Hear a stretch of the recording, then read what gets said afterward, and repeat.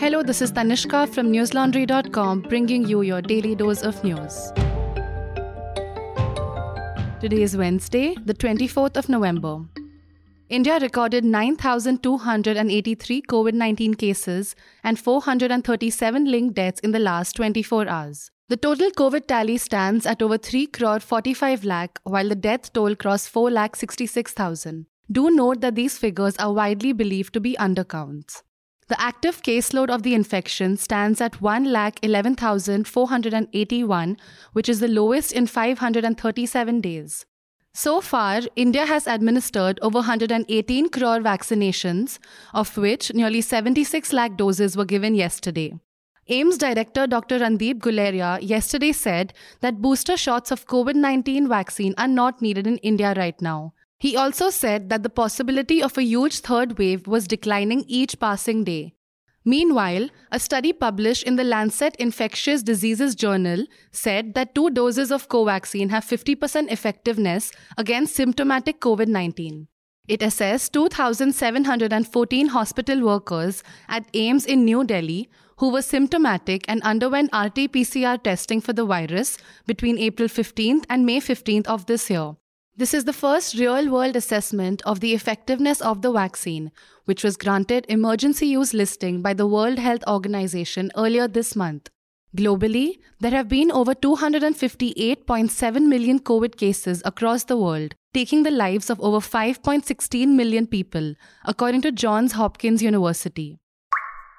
Panic ensued among cryptocurrency investors on Tuesday night as news emerged that a cryptocurrency bill, which could potentially ban all private currencies, will be listed for consideration in the winter session of Parliament, which begins on November 29th.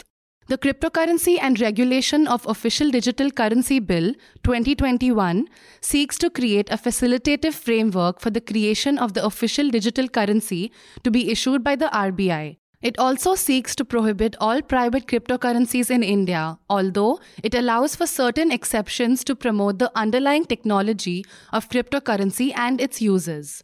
After the news last night, Bitcoin fell down by 18.53%, Ethereum by 15.58%, and Tether by 18.29%. On November 13th, the Prime Minister had chaired a high-level meeting on cryptocurrencies with officials from the RBI, Finance Ministry, and Securities and Exchange Board of India, according to a report by the Economic Times. Following this, the Parliamentary Standing Committee on Finance met crypto industry representatives, stakeholders, and experts. According to broker discovery and comparison platform Broker Chooser, India has the highest number of crypto owners in the world, 10.07 crore. Crypto ads in India, meanwhile, have been exploding, with celebrities and public figures all jumping on the bandwagon to promote the digital currency. This, despite the fact that crypto continues to be an unregulated sector. These ads have disclaimers that are often tiny, quick, and missable. To understand how this has been happening and the scale of it, do read my report on newslaundry.com titled India has no legal framework to regulate cryptocurrency. So, what's up with all the ads? While you're at it, do check out last week's episode of Sansad Watch, where Meghnad explores what the government has been doing to regulate the currency and if it should be regulated at all. It's titled, Should Cryptocurrency Be Regulated at All?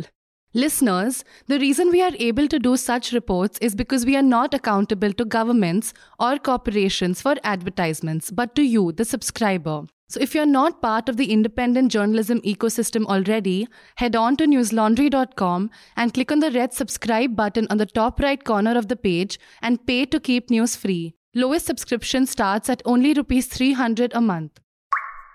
A special bench of the Supreme Court today pulled up the Center for the Air Pollution Crisis in Delhi, asking what message was being sent to the world.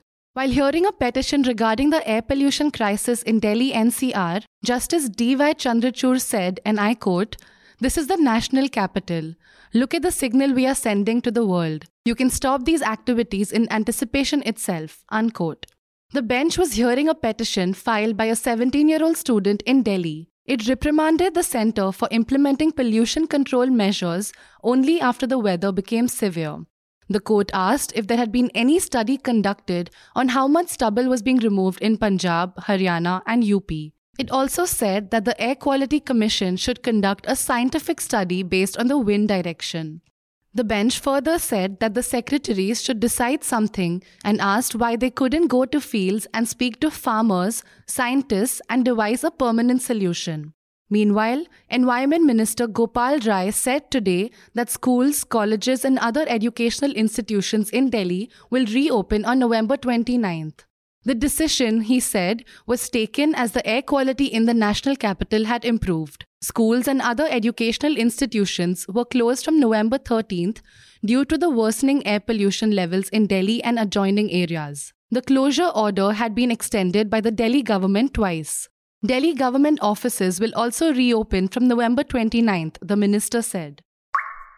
The Civil Aviation Ministry said today that India will resume regular international flights towards the end of the year. Owing to the COVID-19 pandemic, all international commercial flights had been suspended since March last year, except those carrying essential goods or on repatriation missions.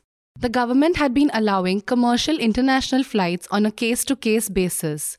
India currently has air bubble arrangements with more than 25 countries for operating international flights. Under an air bubble arrangement between two countries, international passenger flights can be operated by the respective carriers into each other's territories subject to certain conditions. Recently, the government had extended the suspension till 30th November 2021. Today, PTI reported that Rajiv Bansal, Secretary, Ministry of Civil Aviation, said that international flight operations were expected to return to normal soon. Last week, Civil Aviation Minister Jyotiraditya Scindia said that the government was evaluating the process for normalizing international operations and asserted that it wants to return to normalcy while keeping in mind the coronavirus pandemic situation in certain parts of the world. The Madras High Court will soon decide if a minor can be appointed as a temple priest and cut off from society, as per the traditions of a temple and the Badaga community in the Nilgiris district of Tamil Nadu. The Indian Express reported that the court's acting Chief Justice, Munish Varnath Bhandari, and Justice P.D. Odi Kesavlu directed the Hindu Religious and Charitable Endowments Department to file a counter-affidavit in response to a PIL filed before the court. The PIL had claimed that the minor was deprived of his education and childhood at the instance of his own parents. A 60-year-old farmer and social worker had filed a case complaining that a 7-year-old boy was appointed as a temple priest at the Hitayaman temple at Pedala, Naduhatti village in 2019. He claimed that the boy stays at the temple 24/7 and was forcefully stopped from pursuing his education for the purpose of performing pujas at the temple. The petitioner's counsel claimed that as per the tradition and culture of the temple, the priests must not step out of the temple, maintain cleanliness of the premise, sleep only on rugs, cook their own food, or seek help of any male member of the family. It was stated that the child had been made to sacrifice his life for the temple at the instigation of his parents. He also claimed that the child had discontinued school on August 16th of this year. In a counter-affidavit, the block education officer had said that since the 14th century, the custom of selecting young boys between 5 to 14 as a priest had been followed in the Badaga community, and that the priests are once again allowed to mingle in the society after they turn 14.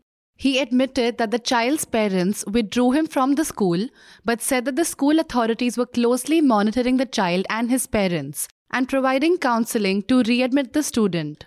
The Hindu Religious and Charitable Endowments Department was directed to conduct an inquiry and file a status report by November 29th. According to a report in Reuters, Apple filed a lawsuit against cyber firm NSO Group and its parent company OSY Technologies on Tuesday for alleged surveillance and targeting of US Apple users with its Pegasus spyware. Apple said that it is also seeking to ban the NSO Group from using any Apple software, services, or devices to prevent further abuse. The software has been allegedly used to spy on heads of states, journalists, and activists in several countries, including India. This was revealed by a global investigation in July involving 17 news organizations. Apple alleged in its lawsuit that NSO Group and its clients had conducted highly targeted cyber attacks that allowed them access to cameras, microphones, and sensitive data on Apple and Android devices. In its lawsuit, Apple described NSO Group as notorious hackers and alleged that they are amoral 21st century mercenaries who have created highly sophisticated cyber surveillance machinery that invites routine and flagrant abuse. That's all the news we have for you today. Have a good day or a good night, depending on where you are listening from. See you tomorrow. All the News Laundry podcasts are available on Stitcher, iTunes, and any other podcast platform. Please subscribe to News Laundry. Help us keep news independent. To catch all our podcasts on news, pop culture, current affairs, and sport, visit newslaundry.com. Follow us on Facebook, Twitter, and Instagram, and subscribe to our YouTube channel.